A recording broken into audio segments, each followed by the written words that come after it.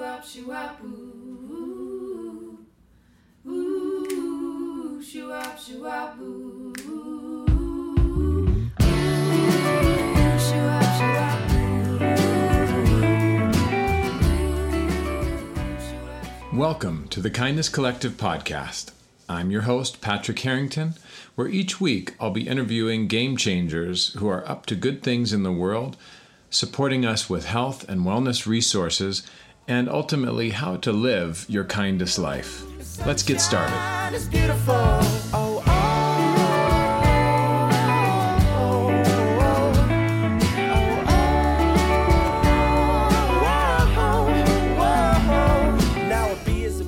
Hi, everybody. Patrick Harrington here with the Kindness Collective podcast, and I am thrilled to have Jessica Herring here with me today.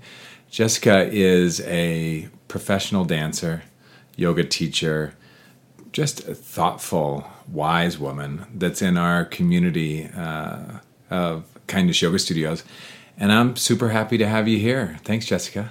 Thanks for having me. Yeah, absolutely. So let's see. I think the thing that really stands out about you to me is that I see you being just very thoughtful in the way that you move, in the way that you come into a space, and it almost feels like you're dancing just watching you walk into the studios. Has that kind of always been some part of the way that you do things? Like, were you born a dancer? Probably. I started dancing mostly because I was moving around the house, knocking things over. And so my mom needed to have me channel that energy. So I started taking, I guess, after school modern dance classes, maybe when I was about 5. Okay. And then I switched to more classical ballet when I was about like 8 or 10, somewhere in there. Studied that all through high school, went to college, went to New York, did that whole thing. Did grad school and then moved home for a little bit. And what did you study in grad school? Was it dance related? Mm-hmm. I studied critical dance studies. So that's how dance operates in society and how we move through space, how it's actually an indicator of how people also move through space. So, for instance, for a long time, women were in one sphere, men were in another. And so you could look at different dance choreographies. You could look at how bodies were represented on stage, and that was an indication of how bodies were moving through society. Wow, that is fascinating. Yeah, it was cool. Holy cow. And what did you hope that would translate into after completing? Well, I was in a PhD program, so I had assumed that I would be a professor and teach. Right. About, I guess, 2 years into my program, I decided I didn't want to be a professor, so I just completed with a master's. Okay. Wow. So teaching was a track for a while. Teaching was a track. And on that level, it just seemed at the time for me that it was way too stressful to constantly having to publish, to constantly have relevant work in order to keep your job or progress in your job. Right. Yeah. So, I can get that. Yeah. It maybe is a different focus than why a lot of teachers got involved, I imagine. It seems like that. It's more about the output versus the process, and I didn't resonate with that at the time. So you graduated, moved back home. Is home Denver? Are you a native? I'm a native. Hey, shout out. Amazing. I think you're one of like 7, 8 in the state. No, just kidding. 2 natives sitting together. Isn't that nice? Cool. And so you came back to Denver, and this was after doing kind of your big, what would you call it, big professional shot in New York? I guess so, yeah. I moved to New York after I completed my undergrad. I worked for 7 different companies there as a freelance dancer, and then I was also an arts administrator for a lot of the major arts organizations in New York. Finishing that, I applied to grad school, went to grad school, did that whole thing, but in between I was self-producing my own work, both dance, somewhat theater, somewhat visual art. So I did all of those things. Wow, that's cool. I'm curious, what year was that? I went to grad school in 2012. In 2012. Yep. So how did you produce that? Did you use like a cell phone, or what was the medium?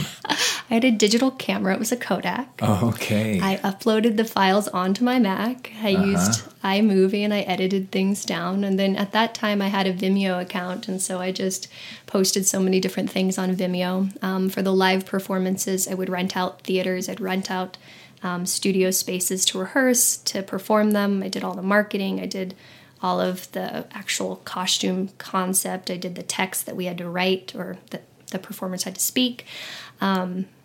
Yeah, I basically did all of that. And then the fundraising, of course, to pay for it. That's amazing. It was fun. Wow. One of the things that I'm hearing out there for dancers or yoga teachers is that I just got a glimpse into the hustle Yeah. that is Jessica. When she's wanting something, when she's going for something.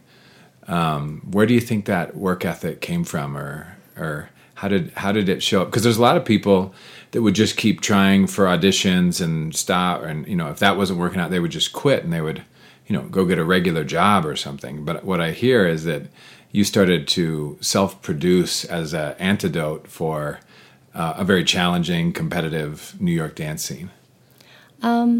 I think in many respects, dance was my first love.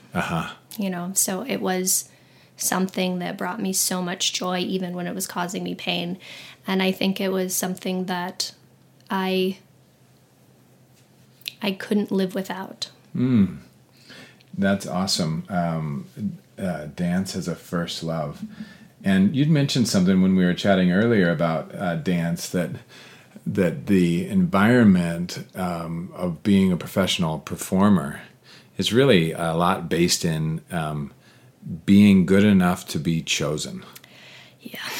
Yeah, I can imagine that plays into a lot of people's insecurities. And how did you deal with that idea that you have to be good enough to be chosen to perform for people?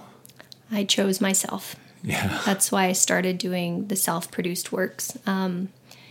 Prior to that, all of my friends had danced for much bigger companies, and we'd all moved to New York at about the same time. And it was, for me, a very heartbreaking experience to be told, you're good, but you're not quite good enough, or you don't look like so-and-so, so you can't fill their part, or this is not quite right, or any other myriad of things that people would say, including you're not thin enough, or you're not this shape, or you're not that. So it just, at some point, I just had to, for my own safety, my own sanity, I had to do that for me. Yeah, that's to me that feels like a very evolved perspective. Choosing yourself, it's one of the things as a parent I am trying to inspire in my girls, that it's good for them to say no when they don't want to do something, even if the rest of the kids, or even if a teacher is asking, even if I'm asking. The other day we had Dabney, our 5-year-old, at gymnastics, and Big Sis got asked to audition for the competitive team. And Baby Sis, has a hard time letting go of my leg to go out into the gym area. And finally I just said, baby, are you done with gymnastics? Do you not want to do it anymore? And she just shook her head no. And I said, okay, thank you for saying no. That's the hardest thing.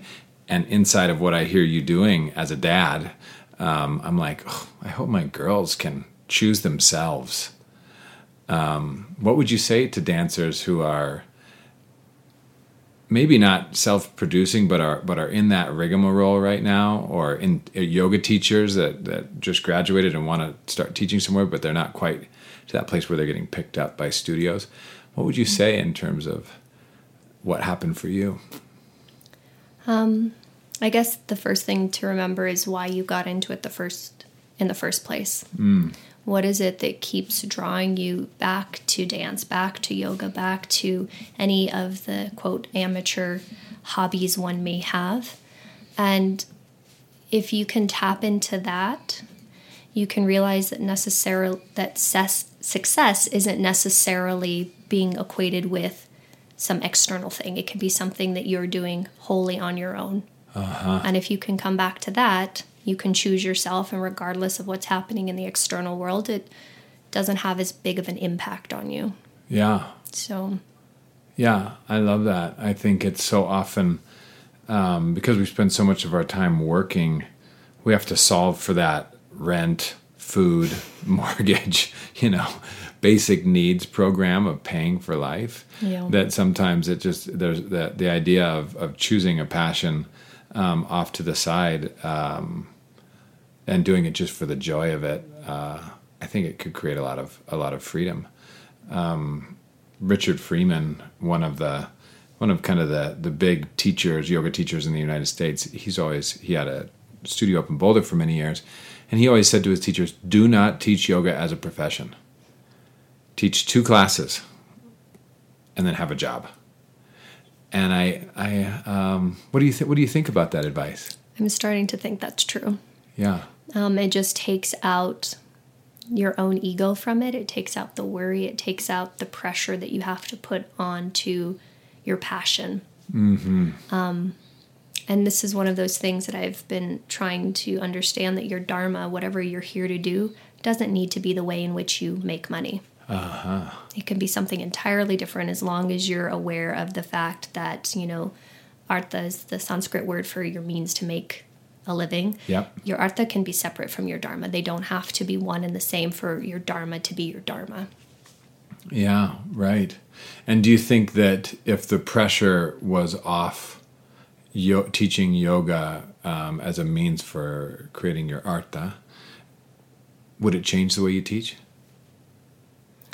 I don't think it would change the way I teach personally. I teach whatever's of interest to me. Uh-huh. Sure.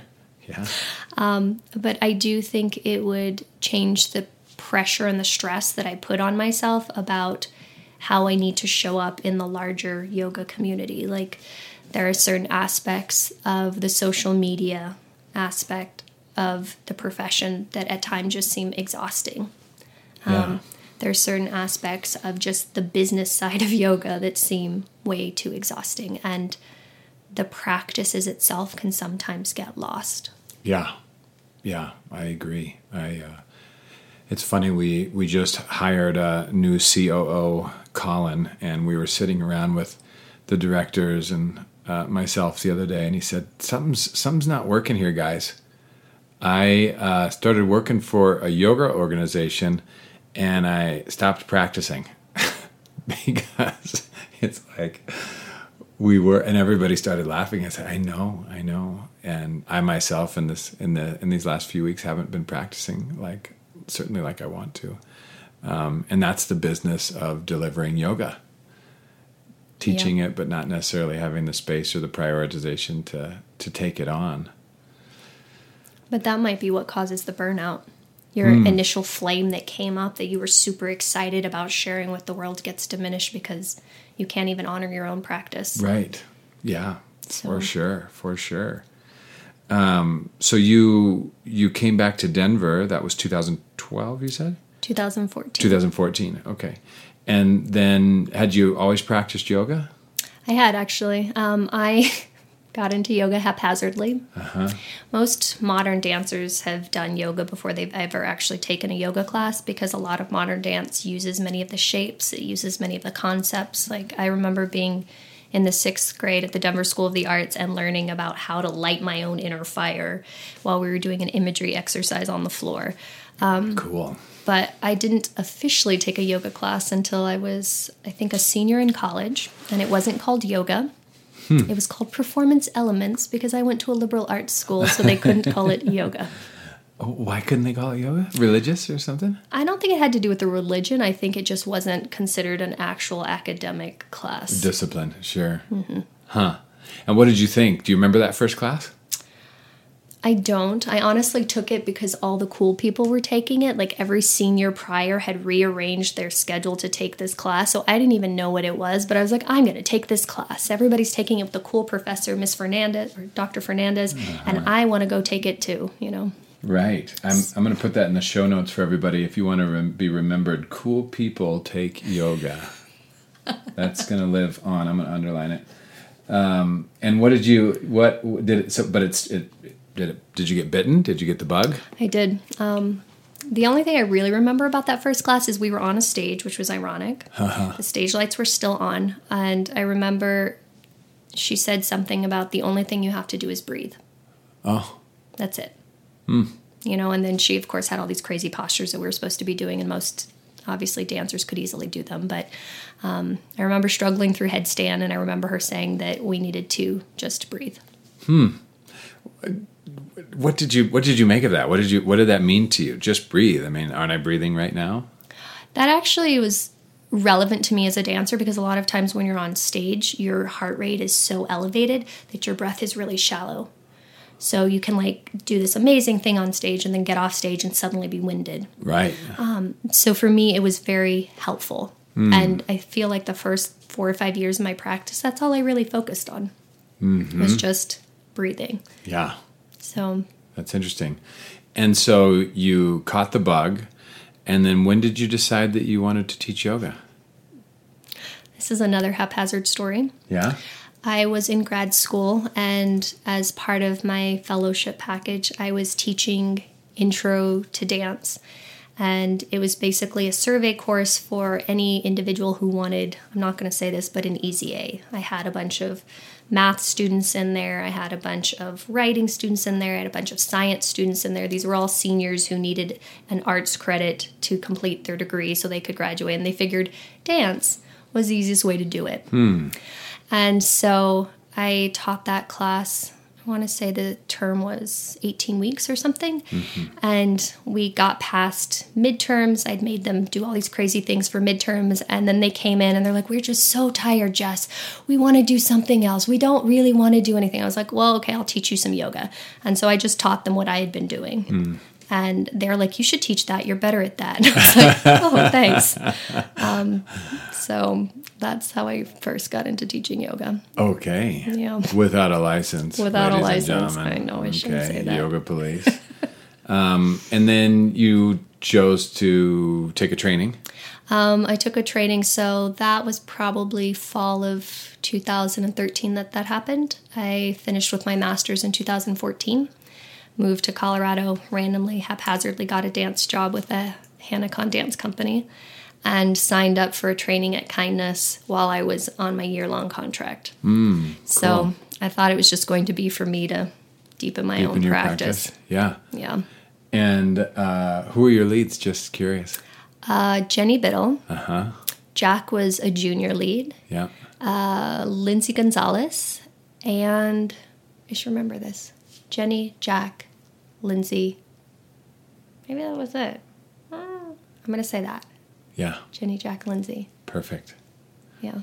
Great. And thank you to anyone else that was there. Well, I know Kristen was also doing a junior lead. She taught Yeah. us prenatal or something, and Jeremy Wolf was there at some point. But yeah, Cool. You had a smattering of some greats. That's awesome. it was awesome. I remember the first time you came into the studio and you weren't practicing with a mat, which is kind of a signature thing of yours. Can you talk a little bit about how you practice yoga without a mat? Do you want the story as to why it happened? Yeah. Mostly because I was lazy. Okay. I was living in New York, didn't want to carry my mat to and from my job, to and from my rehearsals, to and from dance classes. So I just decided one day not to bring it with me. Most modern dance classes are taken on wooden floor, and because we're often doing half those shapes anyways, I figured it wouldn't be a problem. That different. Yeah. And what I ended up noticing is prior to that, I'd had a lot of carpal tunnel issues. My wrists were always killing me. And once I stopped using a mat, that went away. My body had to work a lot harder to stabilize my joints so I couldn't slide. It took Yeah. away a lot of those injuries. Wow. Love that. Yeah. And so one teacher my first kind of major teacher that I took with would say, you should be able to practice on ice. Yeah. You're drawing in so much. Is that what you're Exactly. talking about? So if you're in a down dog, the sensation of stability, you can't wait into the grip of the mat. You actually have to draw back. Is that true? Yeah. You have to draw back, but you also have to push out in the right way. So it definitely increases your sense of proprioception, and it makes all the muscles work in such a way that you actually feel like it's all integrated. So Wow. I could see a mass defection from mat use after this. It's hard. I'll bet. It's hard. Well, sometimes I'll practice on a little slipperier mat. I don't know if that's a word, slipperier, but it definitely causes like a lack of confidence because I'm just not used to it, right? Yeah. I don't know if I take a long stance, I can't just dump the weight to the edges. No. You have to draw in. I like that idea. That's really, really draw to the midline out of necessity. Out of necessity, but it also helps you do the spiritual thing of drawing to your core. Oh, that's so good. Yeah. And so at some point you stopped dancing. Yep. Or not stopped dancing, but stopped Performing. Yeah. So talk a little bit about how was it to make that decision? What made you make that decision? Age made that decision. Injury made that decision. So I performed, dance performance was last August. By last October, I was having a lot of hip pain. Ended up getting an MRI, confirmed that I have a torn labrum. Doctors don't know if it was too many years of extreme asana, if it was too many years of classical ballet, if it was just a genetic predisposition because I have hypermobile joints. So any or all of those could have caused that. Yeah. And is that a pretty common dancer injury? It is actually. It turns out, I've been learning a lot about this, 70% of the population has a labral tear. Wow. Adult population, not even just dancers. 70% of the population has a labral tear. The difference is not everyone is symptomatic. Podcast audience, raise your hand if you have a labral tear. Thank you. Well, that's interesting. Yeah, I wonder, how did you didn't have a clue that that's what it was? I mean, now that you know that that's what it is, can you pinpoint where the discomfort is and that's where your labral tear is? No. Huh. So my labral tear is on the anterior superior part of my hip. So for those of you that have no idea what I just said, it's basically on the top part of my hip, Okay. a little bit in of my hip bone. Yeah. My pain is closer towards my pelvis, Interesting. and it has to do So it's all referral? referral. And so that's why I've been seeing a pelvic floor therapist, and she's been working with me on that. And it turns out that a lot of hip and low back pain actually comes from a pelvic floor dysfunction. Interesting. Yeah. And so what does a pelvic floor therapist solve for?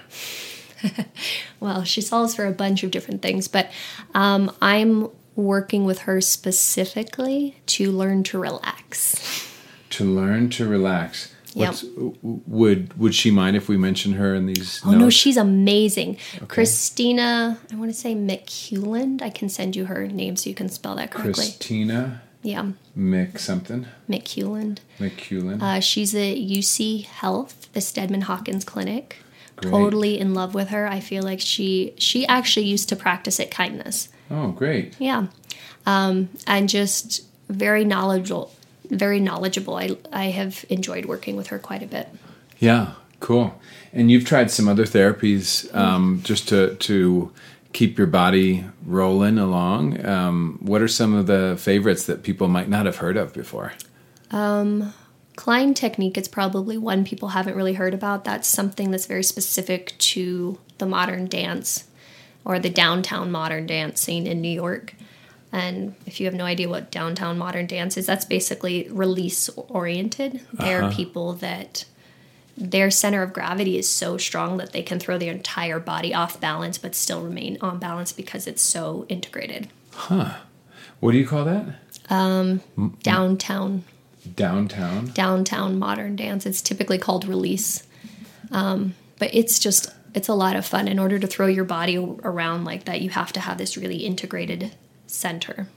Wow. Yeah, that sounds amazing. Oh, it's fun. And you mentioned you had a spell with Feldenkrais. Yep. So I constantly get injured. So one of my injuries, I couldn't do too much. So I fell in love with Susan Klein's work, Barbara Mahler. They used to be partners, but different takes on the same ideas.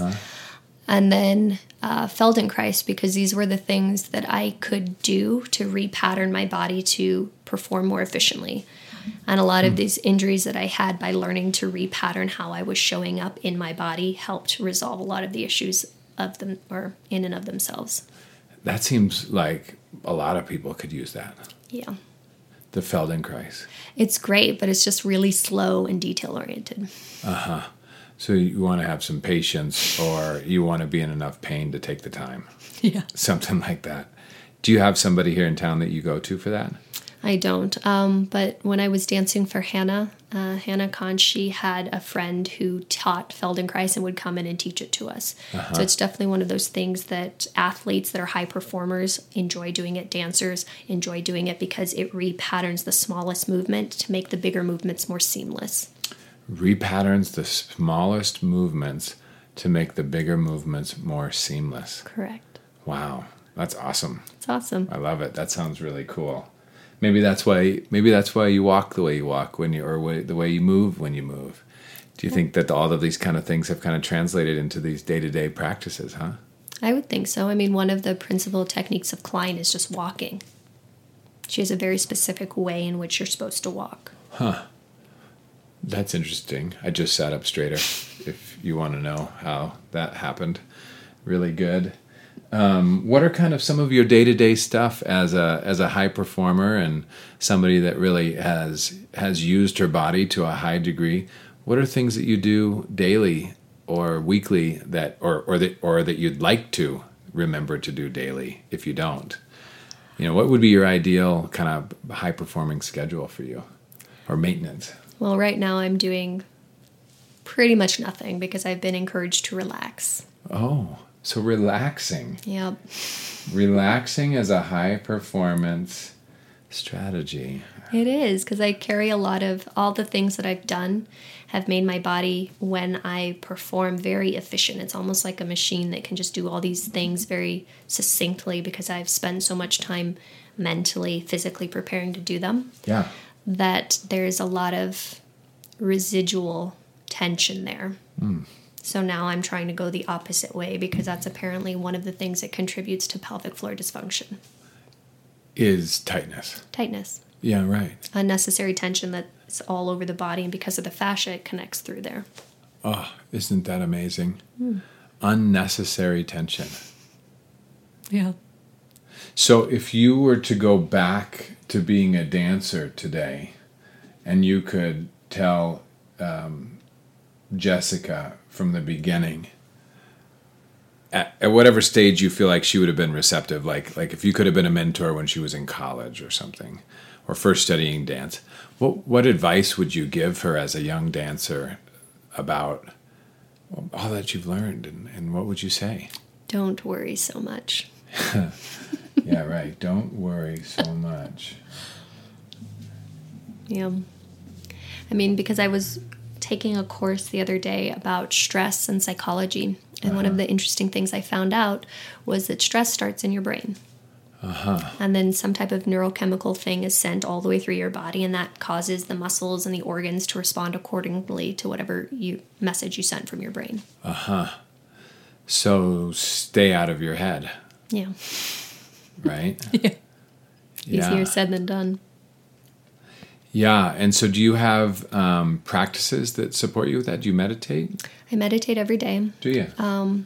Sometimes it's a struggle, but that's what it looks like on that day. And what do you mean when you say that sometimes that's a struggle? Meaning there are times that I can sit down in my seat, and whatever the task is that I'm supposed to put my mind on, I can stay right there. My mind doesn't wander. I can just commit to whatever that thing is. What I've been working with recently is something that I read in Be Here Now, which is literally to ask yourself, where are you and when is it? You pay attention to your breath, and whenever the mind wanders, you let it do that, but then you ask, where are you? So that it brings you back to the present moment. And when is it? Idea being that very often we're ruminating about the past or projecting into the future, but none of that's right here or now. Yeah. Yeah, I've one of the things that reminds me of is this meditation perspective that says that the mind is like a little puppy, and that you put the little puppy. It's like training a little puppy. You put the puppy on a piece of paper. The puppy gets off and walk away. You put the puppy back on the piece of paper. It gets up and walk away. You put the puppy back, like that. You keep putting the puppy back, and just like it wouldn't make sense and and PETA would probably come after you if you yelled at the puppy, if you abused the puppy. It doesn't make sense when your mind wanders to get mad at yourself. But people do it all the People time. do. We do it, and if we take it out of the context of meditation, it's just like, God, why did you say that? You're so stupid. That was the dumbest thing, or that was a dumb question, or whatever. Yeah. And I think if we treated our mind more like that little puppy, and just saw how innocent it is, it might go easier, huh? I think so. Yeah. And it definitely sets you up to do some of the more, I guess, complicated or involved meditations that can come a little later in your sadhana. Sadhana. Say what that is for people out there. Sadhana is generally referred to as your practice, whether it's your spiritual practice or however you're engaging with your yoga. And so sadhana, that's the spiritual practice in relationship to yoga specifically, or is sadhana in relationship to life? Life. Yeah. Yeah. Yeah. And I asked that because, the yoga practice and meditation practice, you could bring your sadhana, your spiritual life, as a Catholic, as a Jew, as an agnostic, as a Buddhist. It all can filter through the experience of asana, meditation, breath work. And so I love the universality. Even though it's a foreign word, sadhana, it's not something that we're used to saying in English at all. It's a Sanskrit word. Yeah. Well, when you think of all the places that you could work and spend time teaching, what is it about kindness, the concept in general, and how it's the standard for our studios? What does kindness represent for you? How does it support you as a teacher? Or what do you want to say about the word kindness? I think it's a call to action. It's really, in some instances, a challenging thing to do because we can externally be kind to others, but oftentimes we're struggling to be genuinely kind to ourselves.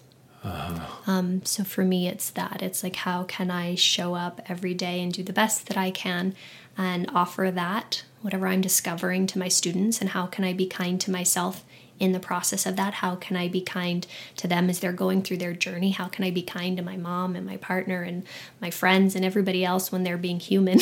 Right. And I think it's more of a call to action. It's very easy to say that we're all kind, but it's a lot harder to commit to the actual action. And have you found that you are gaining momentum with it? I think so, but I feel like it's not a linear process. I don't think it's a linear process. I think sometimes we build ourselves up, or actually, I guess maybe it's more like a sine wave that's gradually going up. You accomplish a little bit, and then you fall off the cliff, and then you come back up a little higher than you were before, and then you come back down a little, and it's just constantly going up that way. It's not this straight line where you're like, yes! Right. And that's the hard part. Yeah, my philosophy generally on life is continually create better problems. I like that. And that's that kind of roller coaster that's constantly going a little bit higher than it did after the last trough or after the last low. And at one point, the trough is, last year or 10 years ago's old high. Yeah. And now that's, oh gosh, now, I don't have problems with that at all. And that used to be the victory. But now it feels like the low point. Yeah, it's really cool. So where can people know about you, Jessica? You teach Yoga for Kindness. I teach Yoga for Kindness. Okay. Anywhere else? No, not right now. I'm one of your teacher trainers, so I do that. And then I offer my own personal things that I do outside of Kindness. Okay. But for the most part, I'm just at Kindness. And those personal things you offer outside of Kindness, is that like private yoga sessions and therapy or something? They're private yoga sessions, and then they're workshops that often have to do with the philosophy and how you can integrate that into your life. Okay. Like coaching is? Kind of. It's more like we'll take some philosophical texts maybe it's the Yoga Sutras, maybe it's the Bhagavad Gita, maybe it's something like that.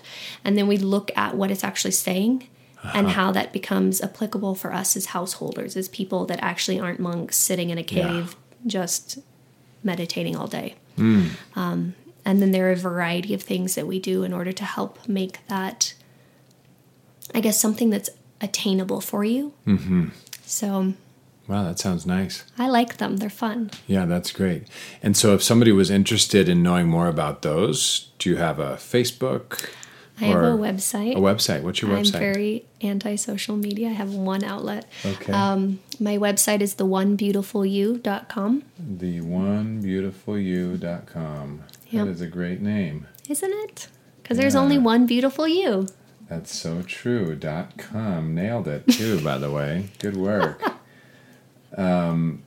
It's been a pleasure, Jessica, and I can really see how people that have a dance background and that have transitioned into yoga are really going to relate to your story and how you got here, and that it's a cool way to kind of keep moving and maybe move in a more therapeutic way. And I love your classes. I don't get into them as often as I'd like, but they're awesome. And so please come and see Jessica at Kindness. And I look forward to seeing you again. Thank you. Yeah, thank you.